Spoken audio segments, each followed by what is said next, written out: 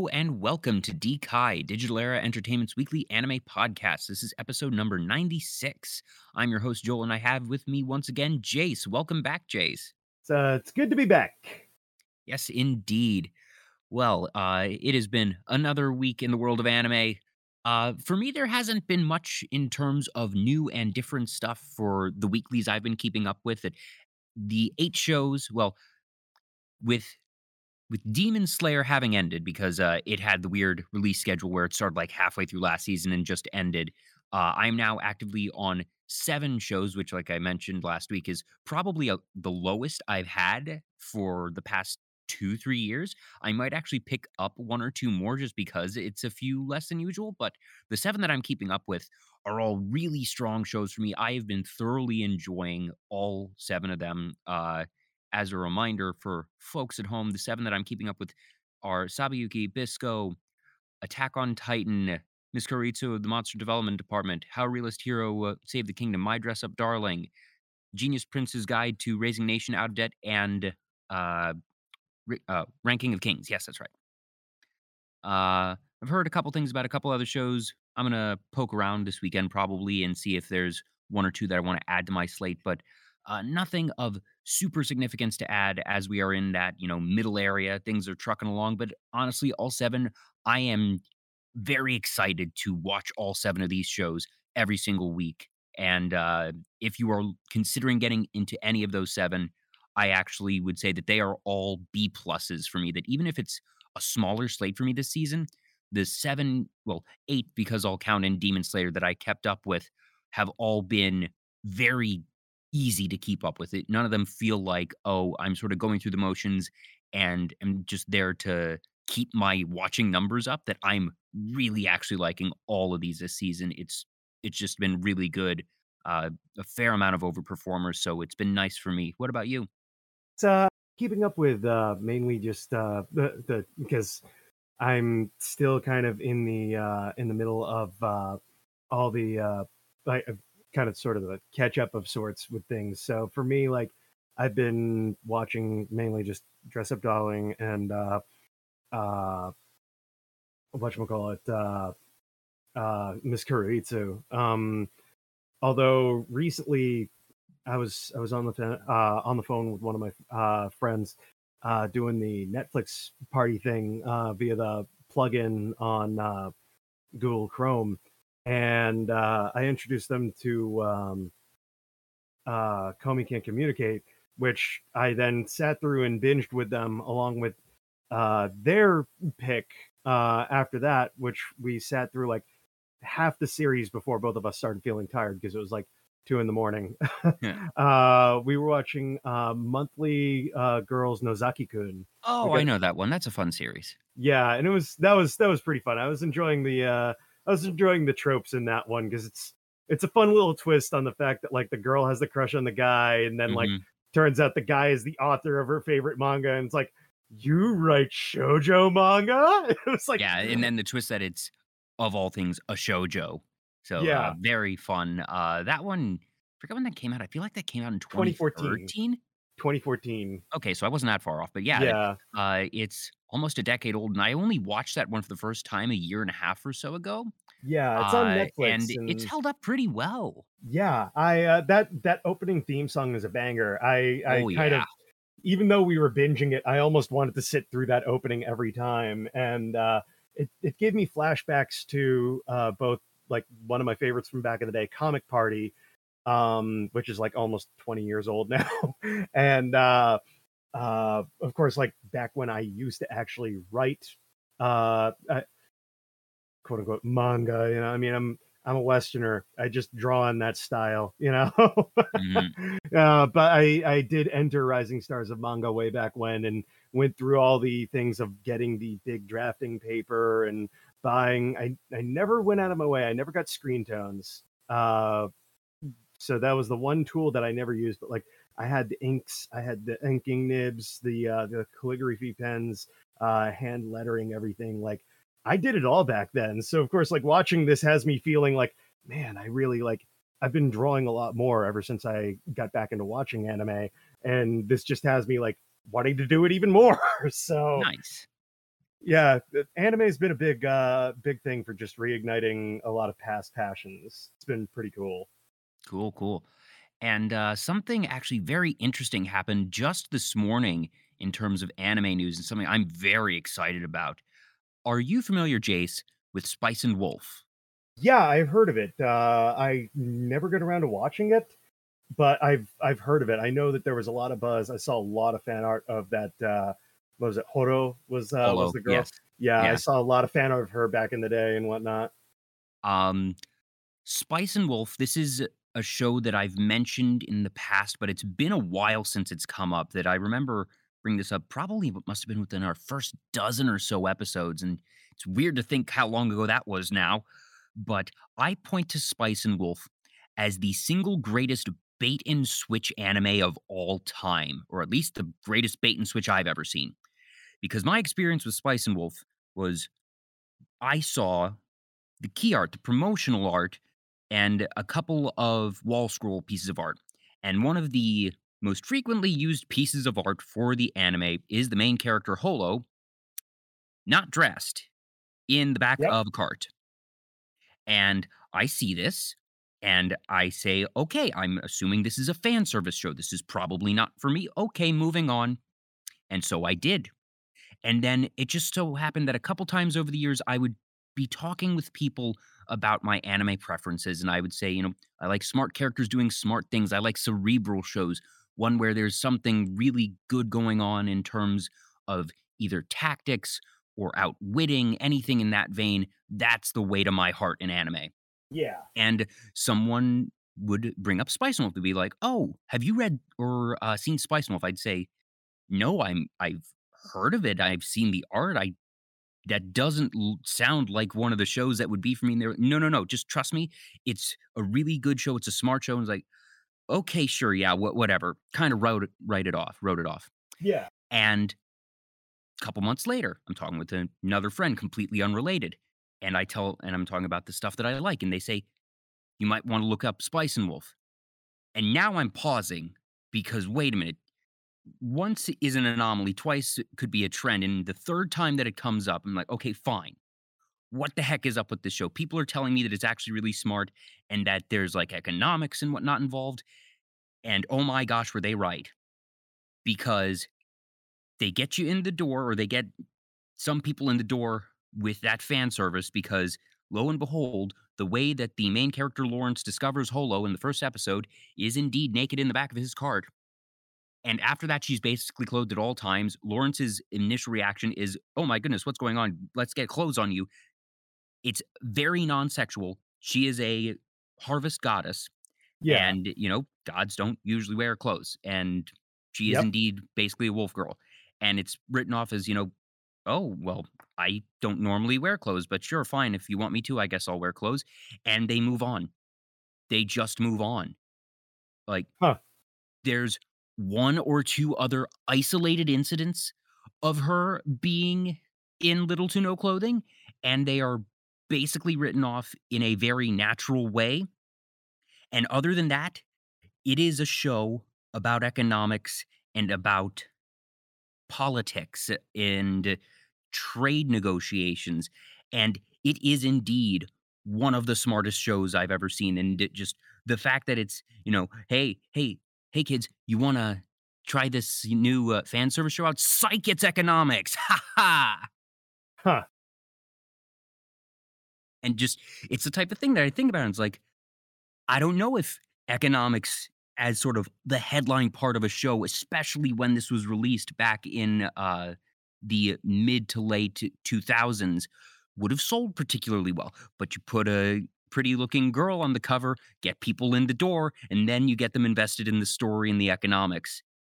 And the thing is, since I'm a bit contrarian to the regular, just statistically speaking, person that is either enticed or at least more tolerant of fan service, that I got caught in this awkward, small fragment of the market of people who actually would have liked it if it was advertised properly, and then sort of self isolated or didn't watch because the bait and switch marketing turned me away from it.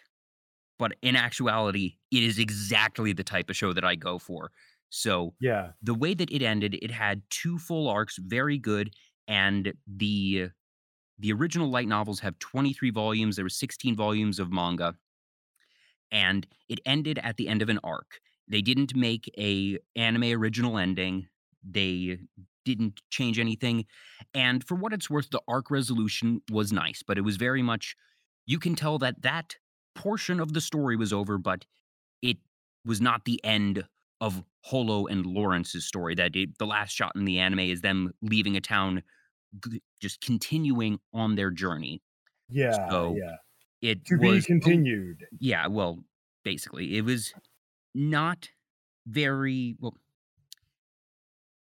It was about as satisfying as a non-ending can get, to its credit, Mm, because it wrapped up most of the major plot points at hand while still leaving it open, and it didn't feel like it was just in the middle of an arc at the very least, but, the okay. main plot point, the main drive of their journey had not been satisfied. And that's not necessarily required for a good resolution in a story. Some stories can end open end, and that's okay. But the knowledge that, all right, the author has written more and it's just not getting adapted always left it as a bit of a disappointment, not even a sour taste, but just, gosh, I wish they would continue this. And today Yeah, we get the news that it's happening. We don't know exactly what or how. The yeah. phrasing that has been used is, shall we embark on a journey again? That's the rough translation that we have here. Um, and it's not clear if this is going to be starting from the beginning, if it's going to be a one to one retelling of the light novels or the manga, or if it's going to continue at season 3, right where they left off. All we know is that in celebration of the 15th anniversary, this, like a small handful of other shows that we've seen, a la Fruits Basket, is going to be revived. And I am very happy to hear it. I think that it is a fantastic show and honestly is one of those ones that if they restart, that's fine because while they were 2 cores in, 24 episodes isn't an absurd amount to have to restart from. It Yeah. certainly the original Fruits Basket was about that length, so it can be done, and it can be done very well.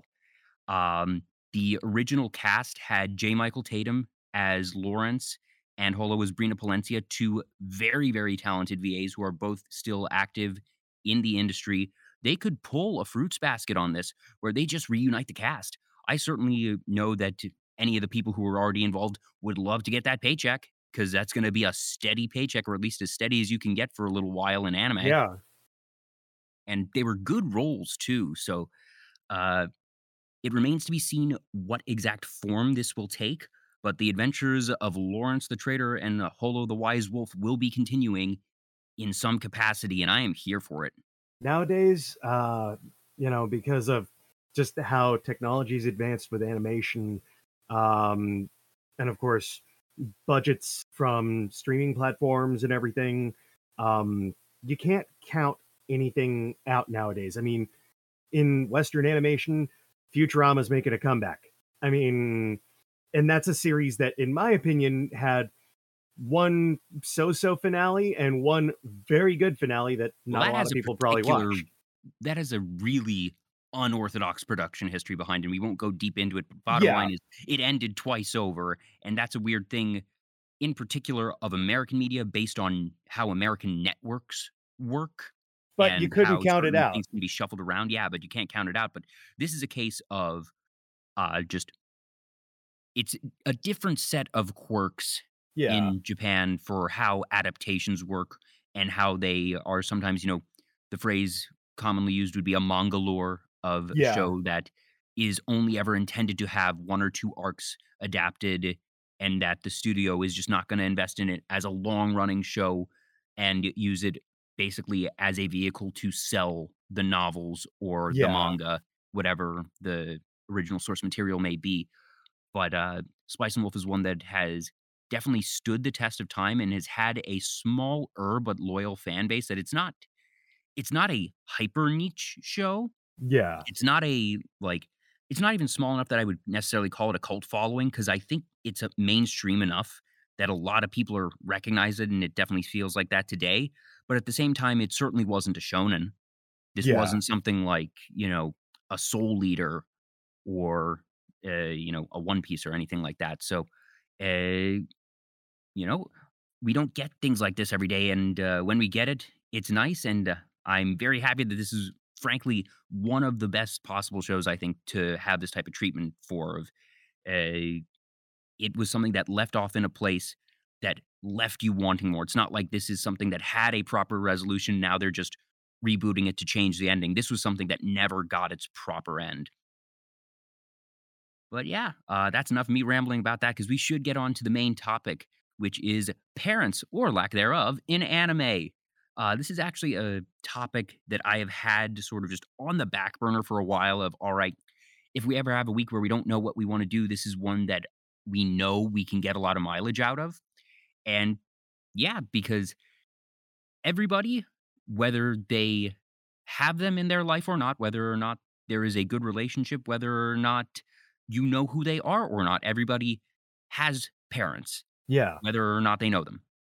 That and the relationship one has with their parents is going to be a very formative thing for their life, regardless of what it is, that whether they are there or not, whether the relationship is good or bad, that whatever form or lack thereof it takes is going to be influential on you. And it certainly is influential on stories. And sometimes the way that that is done in stories is the complete and utter lack of parents. Sometimes it is a plot point where you have, all right, this character, it was orphaned or lost their parents early on, and that might be a source of tension or trauma or drama in one way or another. Or we just might not address the matter of parents. Maybe this is a school slice of life show, and everything happens at school, and maybe the parents are vaguely referred to, but we never see them and we don't need to really see them or hear from them.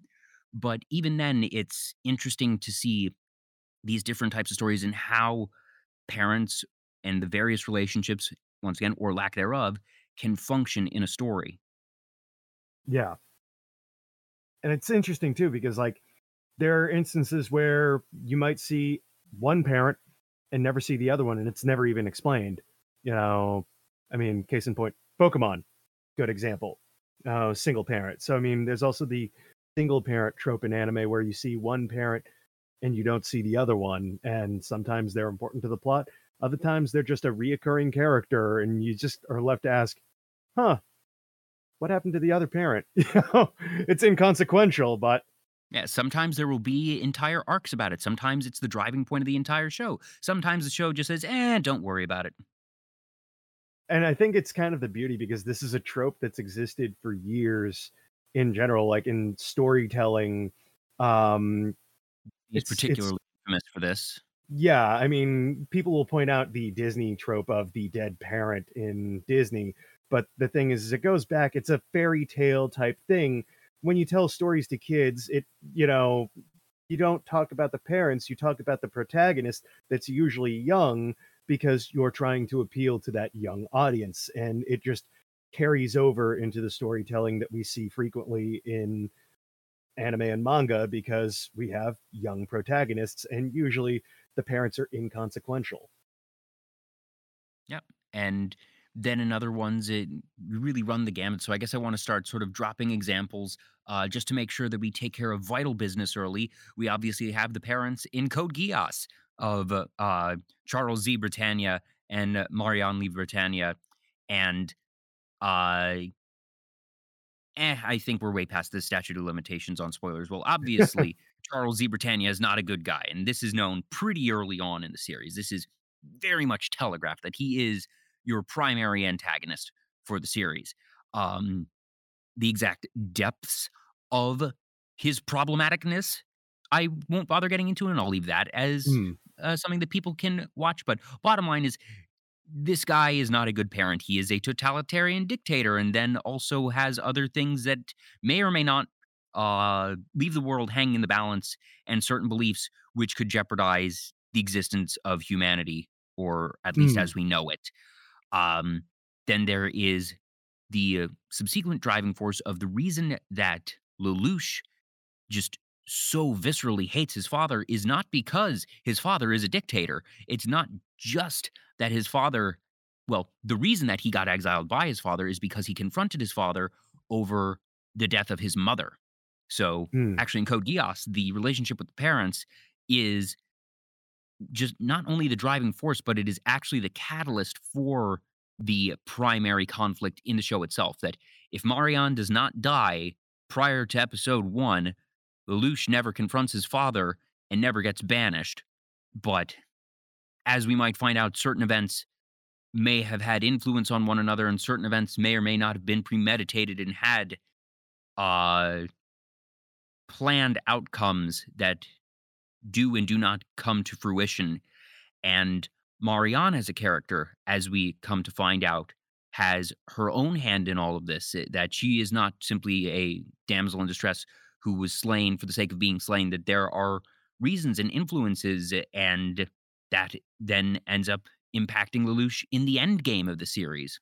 mm, And for him as a character, the relationship with his parents, the desire to destroy, quite frankly, his father for what he initially perceives as indifference or active malice to not only himself and his sister Nunnally, but to his mother, is a very big part of why he has that hatred.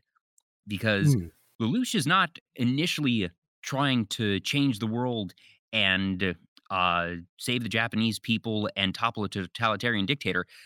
He just hates his father.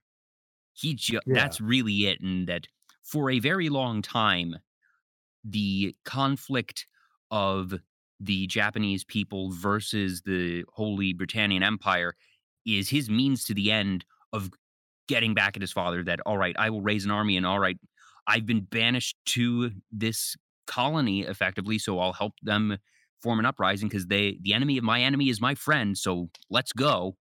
Mm,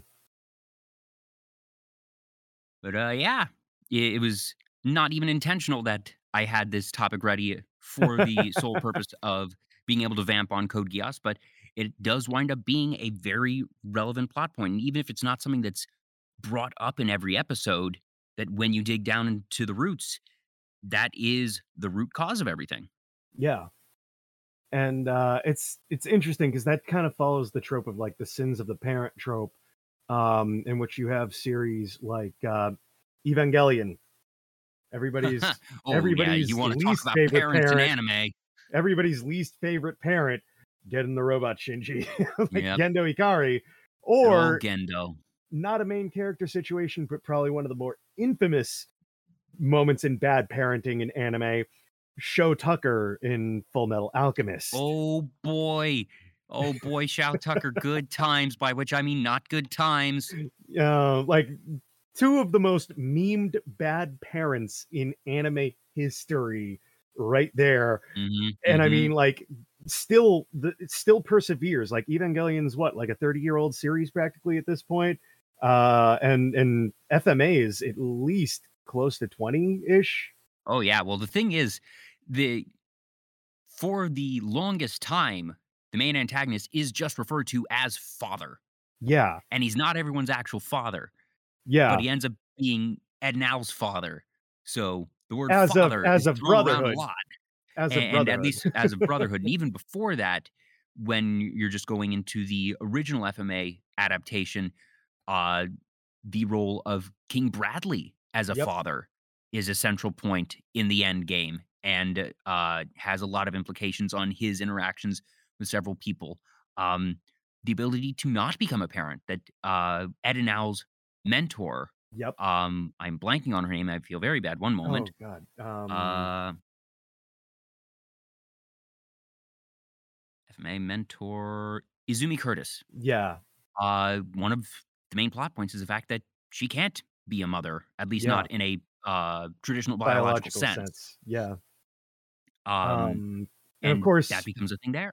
the absentee parent trope of dead parents in FMA as well. On top of it all, well, Uh huh. until the end of Brotherhood. Yeah. But and I mean, like going with anime from back then, I'd have to say probably another despised parent of sorts, that we don't, as far as I can remember, don't get to see. Maybe in the recent uh, new animation of it, Fruits Basket, the Soma Ah, family. yes. Mhm, mhm. So, because as far as I can remember, I don't think we ever see the mother of the actual family itself. Like, because you have the family head Akito, and then like I don't think you actually see anybody else as far as like Yeah, upper. they're direct parents, but then on the other side of the equation, you have Kyoko Honda, who is, again, one of the biggest driving forces that, Toru as a character is very much formed by Kyoko and her upbringing and her memory. And as Yeah, we get deeper into the series, we come to realize that Toru's mother actually had a significant influence on many other characters without Toru's knowing. And a lot of the series is actually discovering all of the wonderful things that Kyoko Honda did during her lifetime and all the people that she touched and all the lives that she helped improve or soothe in one way or another. And yeah. that in a lot of ways, the actions of Kyoko Honda are the web that connects everyone in Fruits Basket. Hmm. It's, I'd say one of the most unusual anime that come to mind when I think of odd situations with parents. And this is a reach. Like this is going back again, like to the 2000s. Happy Lesson. Do you remember Happy Lesson? I have never even heard of this one. Congrats, you've Okay, stumped so me. I have to look this one up. so this one was dubbed by ADV Films. I remember it vividly because they had a they used to put centerfolds inside of the new type issues, and one of the female characters was the centerfold in an issue. The entire concept of the series is you have this orphaned main character, and it's a harem anime, and all of his teachers are obsessed with him and trying to be his mother. Yeah, I'm looking at the Wikipedia article right now, and quote: "The plot of Happy Lesson is based on five teachers who end up living with a troubled and indifferent orphan, and their unusual plan to become mother figures in an effort to make him a productive student. To achieve their plan, they employ various methods such as science experiments, spiritual cleansing, physical training, and hijinks. And Resembles a harem anime." yeah, and it's very much a harem anime in the way of like say Tenchi Muyo, but rather than romantic attraction, it's motherly affection. But like you have the science teacher who would be the equivalent of Washu with the crazy experiments, and there's all sorts of like there's like the classmate that's into it. It's just pure insanity. It was such a funny show. Yeah, and it's a short show. It's like I think only 13 episodes or something like that. It is very much a quick watch. It is hilarious, and I can't believe it. That show as of April is 20 years old. So I mean, I'm dating myself with a lot of these references, but they are the things that stick out in my mind when I think about like missing parents or interesting parents. The fact that you have, I think it's like five teachers that are all trying to act like this guy's mother. It's like it's insane, but it's definitely a unique thing that you would only find in anime dealing with parents. Five people trying to be parent to one character. Um, I'd say I'm trying to think of like a few other ones that really pop out. I guess one that I won't go into because it's currently airing, but I will say that while it's not a formal award that we give, uh, we said in our Anime of the Year video that Ranking of Kings has both the Best and Worst Parent of the Year award. Won't say anything more than that, but I think I saw a post about that on Facebook actually with one of the characters. So I think I know what you're talking about with that. yep. Um, this one really came to mind. Uh, Genma Saotome in Ranma One Half. It's aka the panda, father to the main character. It's not a very good father, but a very interesting case that he's, one, put their kid into an arranged marriage because of the martial arts style. Two, uh, took him to train in a very dangerous area with all these like ponds of or springs of drowned things that if you fall into it, you're now cursed to transform into things when splashed with water. So what happens? Ranma falls into the string of the drowned girl and switches between being a girl and a boy, and the father is stuck as a panda. and Ta-da! and really doesn't care about his son's feelings at all throughout the whole series, in my opinion. Like, it's kind of sad, despite the fact that the show is kind of a wacky comedy. Mhm. Um, One of the more niche shows of the past several years, and one that I don't talk about enough, frankly, but I genuinely tout as one of the best dramas in anime, and one of the shows that has gone most under the radar in the past several years, Showa Genroku Rakugo Shinju. Sometimes just Hmm. known as Rakugo Shinju. As the name suggests, a series about people performing Rakugo. This one's available on Okay. Yep. Yep. Crunchyroll. Can't recommend it highly enough. It is such a good drama. It's 2 seasons, and it's a slow burn, but it is gripping in a way that so few series have been able to be. And the the role of parents, and both biological and stand-in, is something that is not necessarily the central trope Yeah. or the central factor, but it is a recurring one, and it is one that is explored in various angles and facets, and that does it Hmm. very well. I was actually just searching around for examples of anime parents, and the character of Yotaro is one that is definitely examined pretty well, and uh, that's one of those series, Showa Genroku Rakugo Shinju. Honestly, it's one that I Hmm. should bring up more often because I want to champion this one. It was actually introduced to me by Corey, who used to be part of the radio drama cast.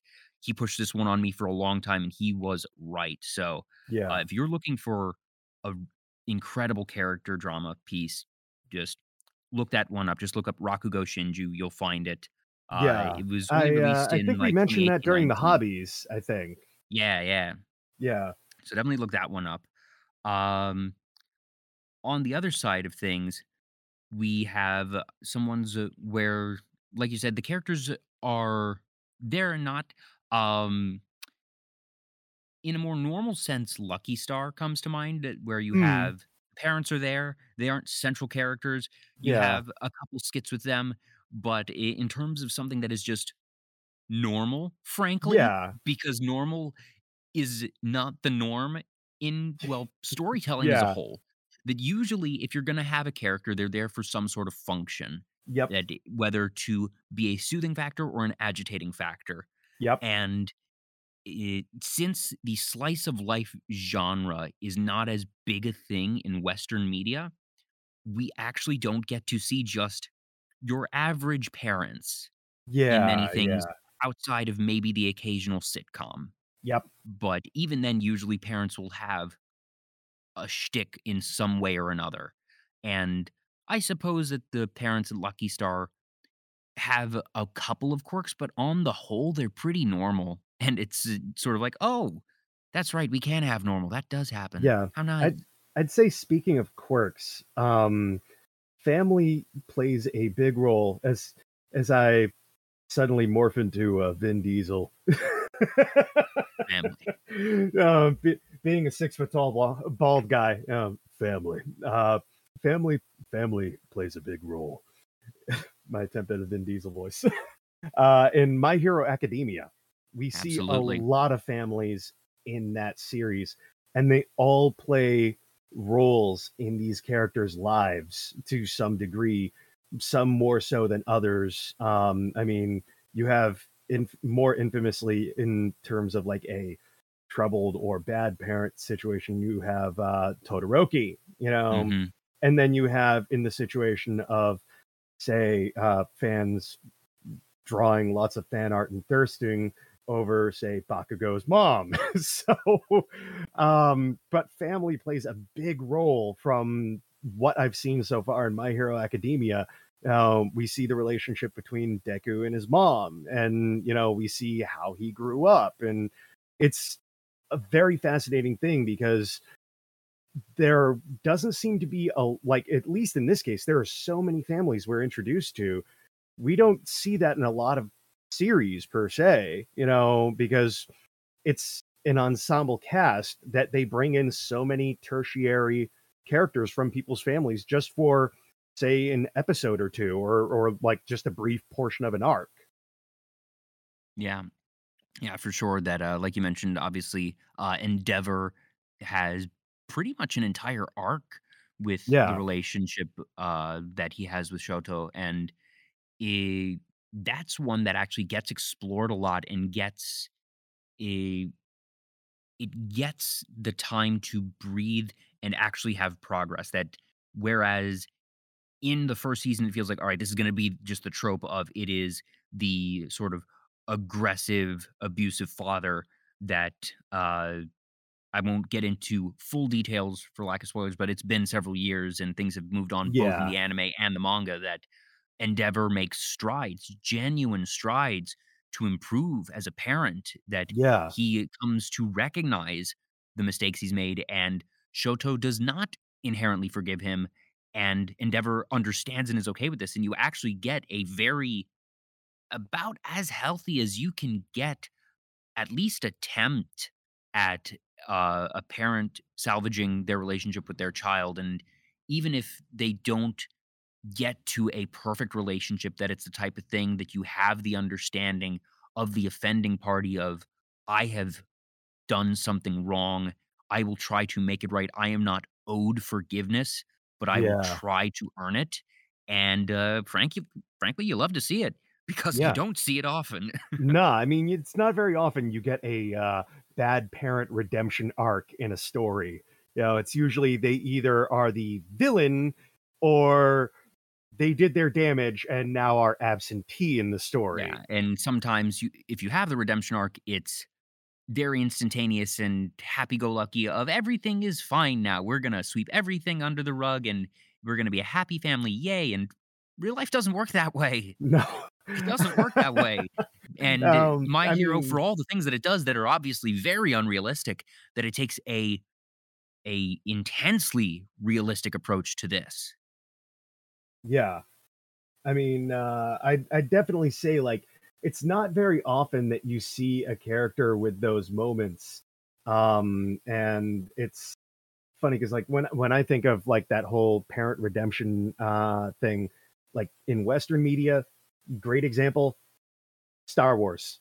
It's instantaneous. It's at the end of Return of the Jedi, and let me look upon you with my own eyes, and then he dies, and you just go like, well, that was it. He saved his son's life, and all is forgiven. Like, We're absentee not parent to worrying about villain to literal decades redemption. of genocide and enabling a dictator Yeah, and, slaying younglings. No un- worries. until the He turned to prequels. the light at the end. That's great. Yay. Until the prequels, we literally just had within the course of two movies, Empire Strikes Back and Return of the Jedi, we had the reveal, the parent being the villain, the redemption act, and then dead. And of course, at the beginning of the series, the absentee slash dead parent. So you get all the tropes in one right Yeah, and there. and then obviously the non-biological parents also being slain, Rip, Lars, and Owen and Beru. Yeah, the Lars family. Yeah, so I mean, it's that one checks off all the boxes. And Star Wars, of course, has had its own manga adaptations. It's got Star Wars Visions, which I hear did well. So I'm hoping for more Star Wars anime projects in the future because I Now, if love you them wanna all. talk good parents and, like, one of the most beautiful parenting stories, frankly, in anime, and it's a movie, not a series. Have you seen Wolf Children? I've heard of it. I haven't gotten around. Wolf I Children haven't is seen it, one but of the films by Mamoru Hosoda, so the guy who did more recently Belle, but also, the ones he's most known for are Summer Wars, The Boy and the Beast a bit more recently, mm, Mirai, Girl Who Leapt Through Time. That Wolf Children, I think, might just be his best film, yeah, just yeah. period. Um, it's I forget if it's the first or second of his that I saw. I actually had the privilege of seeing the English dub premiere of this, when I was working with Funimation. It was actually at Otakon, which at that point in Hmm. time was local for me. And I was in the front row sitting next to the English cast actually as they were watching the premiere because I was working the Funimation booth that weekend. So, uh, personal connections aside, it is just legitimately it's the story of a single mother raising 2 children Yep. who have wolf aspects, Yeah, yeah, and it is a story about, not just the mother, but the mother and the children and their relationships as they grow up, because it starts off the day the first child is born, and the that Hana is the perfect phrasing here, what's the right phrasing? um, She's the perfect aspirational parent, that mm, she doesn't do everything perfectly, but her heart is always in the right place, and that yeah, she wants the best for her children desperately, and there's gonna be complexities when you're raising 2 human children, when you have 2 parents. There's gonna be more complexities when you're raising 2 non-human children with 2 parents. There's gonna be more complexities when you're raising 2 non-human children with 1 parent, and yeah, the relationship and the arcs of the children, because all 3 of those main characters, they go through such an interesting transformation yeah. of I don't wanna spoil this one because you can watch this movie, it's just a bit over 2 hours, and it feels like a 4-hour movie, but in a good way, that just every scene is jam-packed. It doesn't drag at all, but when it gets to the end, it feels like you had more than a movie's worth of content because of how rich the whole thing is. Just if you have not seen Wolf Children, honestly, one of the best anime films I have ever seen, full stop. And Hmm. on the topic of parenting in particular, it is so poignant, so well done. The music, the animation, the acting, both in Japanese and in English, fantastic. Go watch Wolf Children. I It's definitely something I'll have to look up. I did a quick search and I couldn't find anywhere where it was streaming, including Amazon Prime. Doesn't Should even be have on it for rental. Funimation, I would think. But then again, Um, sometimes film streaming rights are quirky. If nothing else, I know Funimation sells and you could buy it for like 15, $20 and like actually have the physical copy. But I'll see if I yeah, can't find a sometimes even publishing rights on movies change hands because I know G Kids got the Miyazaki collection and handles the it's physical on publishing Funimation. of that. Okay, it's funny You because need to I be a typed in subscriber for that one. yeah, It's not it, a free to watch movie, but it is on yeah, Funimation.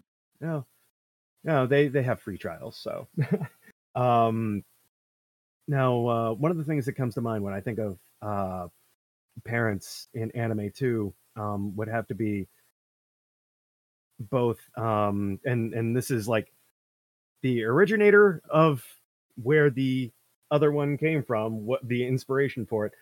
Sailor Moon, with of course you see Usagi's family, who of course aren't really her family because she's princess from the moon and all that, but you see her loving parents and all that, and then you have on the other hand something that I had no clue and could not remember until one of my besties reminded me of it literally earlier today. Sailor Jupiter, who lives on her own and has no parents, and blows my mind because I think back to it and go, this is the early mid 90s in Japan where they went through an economic bubble popping. How the hell is a 14-year-old girl living on her own? Never mind manga and anime logic. Stop thinking. Basically. But you have like that whole dichotomy there because as far as I can remember, you don't really see a lot of other parents. I don't think you see Venus's parents. I know you see Ray's grandfather because he runs the shrine. Um, I think you might see Ami's parents at some point. I can't remember. Or one of her parents, maybe during like a villain attacking or something, during one of her episodes. But then you have the um, the complete flipping of everything in that genre trope of Madoka Magica, and you have the character of Mommy, who is mysteriously missing her parents, and we never get any explanation why. We can only guess that it had something to do maybe with her wish. But of course, she gets killed off, so we never even bother with that again. And then we see throughout the whole series the really healthy relationship between Madoka's parents, Junko and Tomohisa, in which you have the businesswoman and uh, the house husband, actually, which I thought was a very it's unique. You have the high powered businesswoman and the house husband. It's away from that traditional gender norm. But it's also very wholesome because they both really care for her, and really both care about their family. I loved seeing that throughout that whole series. It was just the interactions between them and Madoka were wholesome, and then like the relationship between the husband and wife were just really cute. I really just loved seeing that in that anime. So it's definitely one of my favorite watches for seeing that sort of thing. Hmm. One series I can't go too much into because there's a lot of spoilers and things baked into it that aren't inherently the main crux, but have very vital significance. And because of how powerful it is, I don't want to spoil this one. There are parents in Assassination Classroom Mm, that are very strong characters in the sense that they have uh there is a lot to them and they have big influence even if they aren't a central role in the yeah. series. So I take it you have seen Assassination Classroom, right? I've seen a bit of it. I never Never finished finished it? it, but Okay, I have finish seen. it first off. Yeah. Really good series. Fantastic ending. Like, Assassination Classroom might be in my top 20 of all time. Mm, It's been a while, I need to revisit it, but I really liked Assassination Classroom, let's leave it at that. And you get to see not all of the parents because, it's 20 odd people in the class, yeah. but you get to see the parents of several of the main characters, and Nagisa's parents come into play in very big ways, shall we say. Yeah. And that's all I'll say. So, So, yeah. Now another one, which is definitely a bit more infamous for being a bad parent. Ragyo Kiryuin from Kill la Kill. Good old yeah, yeah. rainbow haired, hyper abusive Yep. mother. Yep. Uh-huh. Uh-huh. That is definitely like they rank up there with your Gendo and your Show Tucker Yeah. in the Like, pantheon of worst parents ever in anime. basically. But she does have an amazing theme song. Mm. Blumenkrantz, such a good song. It's, The OST in general for Kill la Kill is top tier, yeah, but, one of the things that makes Ragyo Kiryuin so iconic, in addition to her actions, is her her, visuals, just her design, yeah, the fact that she is constantly backlit with rainbow light, her hair glowing frequently with that same light, and the yeah. fact that she is almost always accompanied by a awesome, awesome theme song. It's funny that you mentioned Kill la Kill too, because I believe Studio Trigger also, while this is not anime, I believe Trigger did animate a sequence for the show, uh, uh, The Misadventures of Gumball on Cartoon Network had a fight scene involving Gumball's mom and another character's mom. And I believe it was animated by Studio Trigger. It is an Huh. amazing I freaking. didn't know that they had a hand in Gumball. I've only seen, like, a half episode, but Yeah, that's cool to there's see. Gumball did I guess it wasn't Studio Trigger was busy with other projects, but they did get a Japanese studio to do it, and it is very much in the style of Kill la Kill. So it's amazing that it's not Studio Trigger that did it. It's Studio 4 Degrees C, 4 degrees Celsius. Those guys, they did the anime fight scene for it, and they are the fifth guest animator apparently for that show. But Nice. yeah, that look up Gumball, like the Fury fight scene. It is literally, you'd swear it would have been Studio Trigger. They nailed that art style. The fight was freaking great, and Gumball's mom definitely, if Gumball were an anime, would be in that top tier of like good parents list. I'd say, interestingly enough, an anime with a great deal of involvement from parents and stories would have to be, at least for the first 6 parts, JoJo's Bizarre Adventure, because you can't go too far talking about anime without JoJo these days. This is Um, indeed a JoJo's reference. yeah, I mean, you have Jonathan's father in the first story, and you know how he He's an treated him idiot. and Dio. Yeah, then we don't It's see. I blame Jonathan's father first and foremost for here's something that I say, having only ever watched the first part and half of the second part. I know I should see the rest, but it didn't quite grip me as it gripped a lot of people, and somewhere along the line with the Pillar Man, I just didn't care. It wasn't Considering bad, I that just didn't after care, but considering part I 3 onward feels like a completely different series, I say check it out.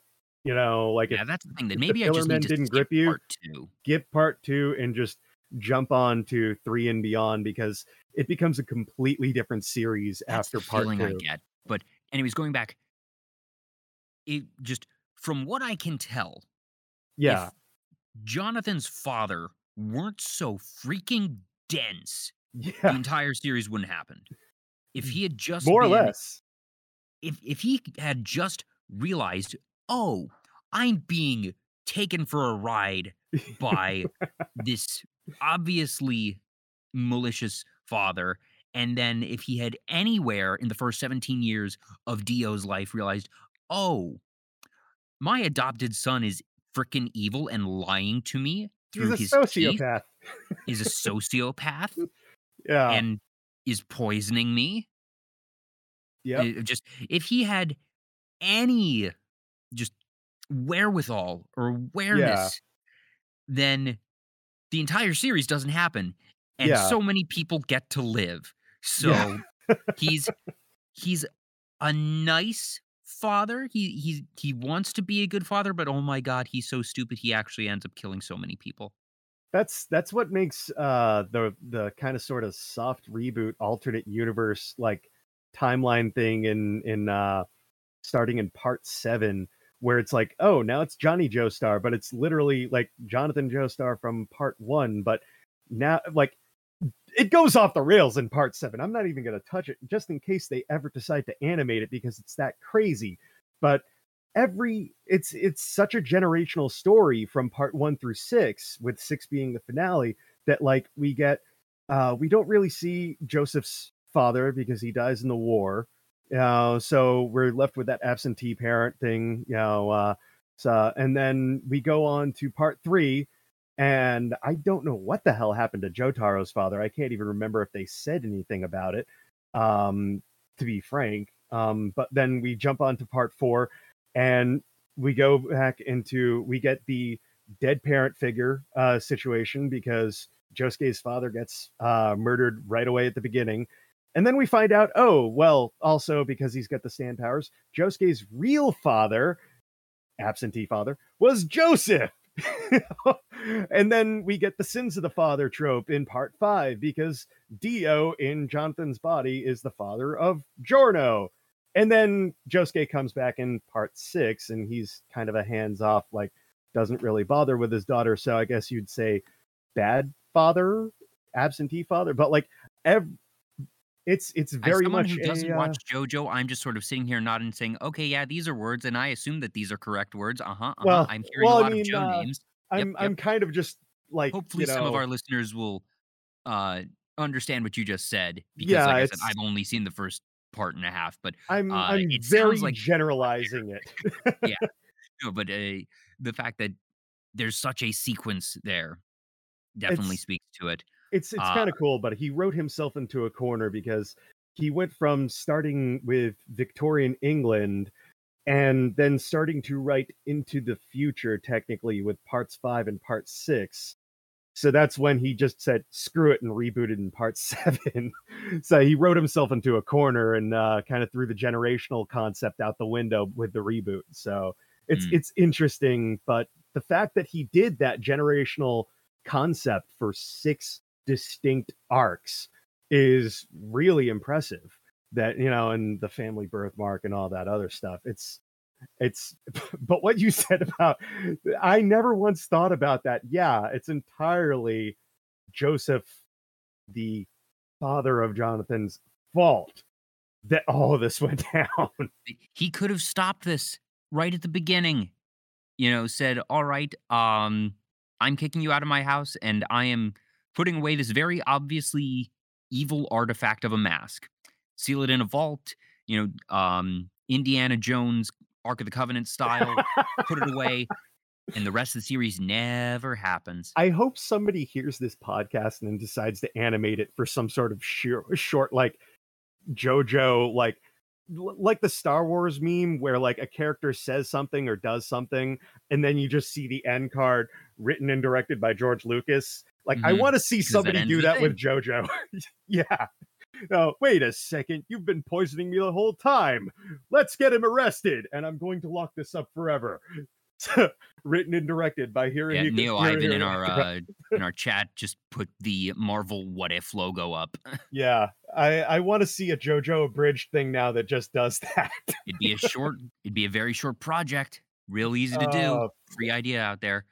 Um, as we start winding down, one series that I know you've seen that has really the full spectrum of good and bad parents is Toradora. hmm. Yeah, I've seen. I didn't quite finish it. I Oh, mean, okay, maybe I was thinking of somebody else then that I was talking with about Toradora it's recently, but you get both a set of you get a single parent who is good, and then you get other versions of single parents who are bad, yeah, and that they are big influences on their children in yep. their respective ways, for sure. The kind of tiger parenting, helicopter parenting of such, where you really see like how they affect the main characters in the series because of that, right? Mhm. Yeah. I get the little vibe. I only saw the first couple episodes like years ago at Anime Boston. Really good one. Yeah. If you I want just I one was of the kind of thrown classic off by romance Taiga's anime. design because she Oh, looked like a grade schooler, but then like romantically somehow gets involved with the main character or something. yeah, Like, that they're both high schoolers. At least it's not oh, they're both adults and one of them looks like a grade schooler, but yeah. yes, it is a thing, and it's part of her character of the fact that she is very, very short. Yeah, back then it bothered me. Nowadays I probably could sit through it, but like back then it was one of those things where I just looked at the artwork between It's the like, two characters and "Eh." was like, I felt Yeah, uncomfortable.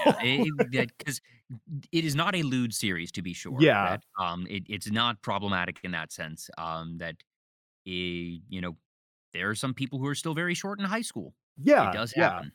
No, I knew people, there was one that I went to from grade through high school with, and, yeah, she was always on the short side. I think, like, she topped out at, like, 5'1". My first ex was 5'1". So, I mean, like, and that was in high school. Yeah, So, never again. Being yeah. 6 foot and dating somebody 5'1", it gave me back problems. Definitely wanna, check out Toradora, fun one. Yeah. And I guess one last one for me, Food Wars has Hmm. some very good and very bad parents on both sides there, uh, and they come up a lot that there is the concept of, the sins of the parent, but then there's also trying to surpass the parent or make the parents proud, Yeah. various expectations put on a child by their parents, and then also, uh, there is the influence of surrogate parents as well, Hmm. and the influences that those have when the biological parents either are not there or fail the children. That's something that's been on my, to watch list for a while as well, Food just Wars because. is, uh, right after Spice and Wolf for me to bring it full circle to end it all. Um, right after Spice and Wolf in terms of bait and switch shows Hmm. that you think it's all about the fan service, and then nope, it's actually a really good shonen show about cooking, Yeah. and that, without going into my big rant about Food Wars because I have ranted about Food Wars on this show in the past. All of the Okay, not all of, 90% of the fan service is in headspace. And that's part Mm, of why I think the show does so well because what they do is a lot of the most iconic art of or images of fan service that you see is yeah. people's reactions to eating good food. And it's all Mm, happening in their heads as they're yeah. experiencing these various tastes and sensations. And the show uses it as a literal and figurative spice to make it so that they aren't just doing voiceover while people are chewing on screen. Mm, So you have that, you have the little bit of fan service here, there, and then you return to reality, and nobody is aware of what went on in the character's head, so it doesn't actually influence character interactions. There are exceptions to this rule, but 90% of it is headspace. hmm. Yeah, I saw a bit on Adult Swim years ago, and I've been meaning to get around to watching it because when I think cooking anime, I think of a series that I'd never finished watching again. Like I saw 2 episodes of Anime Boston on the hotel TV years ago. Toriko. It's Oh, where yeah, the Akira Toriyama one, was Akira Toriyama behind that?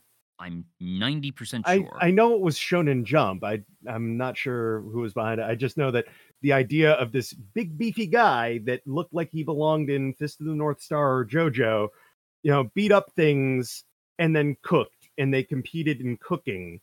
And I also can't help but feel like Okay, sorry, that's it's not Toriyama. Why did I could have sworn it was Toriyama. yeah. I The only thing that I can think of when I think about that because of that is there's also a game called Battle Chef Brigade. Really, really fun game. I suggest that people check that one out. I believe it was published by Adult Swim Games. It is both a cross between a beat 'em up and a puzzle game in which you compete in cooking, and it's kind of like a sort of, I guess, color orb matching type thing. It's been a while since I played it. I Oh, need to go back yes. and play it, but yeah, that's what Food Wars kind of reminded me of. Was like subtract the fighting beefy guy shonen jump element of that, but still keep it a shonen series, but make it just strictly the cooking, and that's Food Wars. It's been on the to watch list ever since I saw a couple episodes on Adult Swim years ago, and I mean, definitely interesting to hear that the parents play a role in that one too. So I'm definitely looking forward to the list just keeps getting longer. The watch list, like I might have to scroll back, like on my media production stuff to fit some more anime stuff in there because I've been so wrapped up working with launching group of VTubers that like I don't get a lot of time to watch anime because I'm literally working with living anime. Yes, indeed. Well, that just about takes us to an hour. We started a bit late, so we're ending a bit late today. But this was very, very fun. Glad we were able to cover, honestly, just scratching the surface of parents and anime. Because, like we said, that regardless of if you have parents who are biological parents, regardless if you have non biological parents, or if you don't have parents, if you've never met your parents, that the role of parents in one way or another, or lack thereof, is going to be a very formative part of someone's life. And I smell a And return to this it's topic like for oh Mother's yeah, and we could Father's come Day. back to this well, absolutely. I'd probably want to wait until we have at least one or two other people who could join in with us for this, but it's Yeah, definitely one that, in a year's time or something that we could revisit for sure. And do there a are tier various other list. familial relationships that we can explore that we were talking just before we went live. That Yeah. we could do a siblings episode, and we might actually just Mm. split that into older and younger siblings because the interactions there are so very different, or brothers and sisters, or things of that sort. So we'll figure this out, but Rivalry definitely and a fun one. camaraderie. Oh yeah, absolutely. So thank you all so much for tuning in. As always, be sure to check out our sponsor, Image Anime, at imageanime.com, and you can use the code DEEscountship, DEEscountship, for free shipping on all orders over $100 or more. And you can get Digital Era Entertainment merchandise at digitaleraentertainment.streamelements.com. Be sure to follow, like, subscribe here on Twitch, Twitter, YouTube, Instagram, TikTok, what have you. And speaking of our YouTube, you can visit there and check out the trailer for Kokoro no Pro, our upcoming visual novel, wrestling visual novel. So definitely check that out. I will be back not tomorrow. I'll be back next Thursday with RJ for our continuation of Great Ace Attorney. We're on the final case, having a lot of fun with that. It's going to be about a month before our next radio drama, which is going to be Pokemon 3, the movie, Spell of the Unknown, both normal and done via Lingo Jam. So it's a short film. It's only about 75 minutes. And when you cut out some of the battle fluff to make it mostly Yeah. dialogue based, it brings it to about an hour. And our shows are normally 2 to 2.5 hours. And since we only do them once a month, the idea of it being only 1 hour felt a bit of a waste. So we're going to do it twice over. So Not unless should you be have somebody fun and silly. wind up pulling a Michael Winslow, and sitting in for the sound effects, Mm, which could be interesting at least for the lingo jam portion. quite possibly, yeah. We might do that depending. But yeah, it'll be a couple of weeks before that one happens. So, Yeah. Jace, do you have anything that you want to plug before we head out? Well, uh, I've been a little broke, so I haven't been able to work on any cosplay. So I haven't been doing any live streaming myself. As I'm at twitch.tv/crit hit Jason. I'm on all social medias as crit hit Jace, Jace. Um, I mentioned I was working with VTubers. I mainly work as a producer for Congo Musha on Twitch. I've that's what eats up a lot of my time because I've been his graphic designer and editor behind the scenes. Um, so I'd definitely say give him a look because he's he's been doing a lot more streaming lately. He hasn't even officially debuted because I don't know the first thing about animation, so we haven't been able to do a lore video yet for him. But yeah, give him a look too. I believe his next date, his next streaming day is on Monday. He's been doing a Monday through Thursday at 6 p.m. Eastern streaming schedule.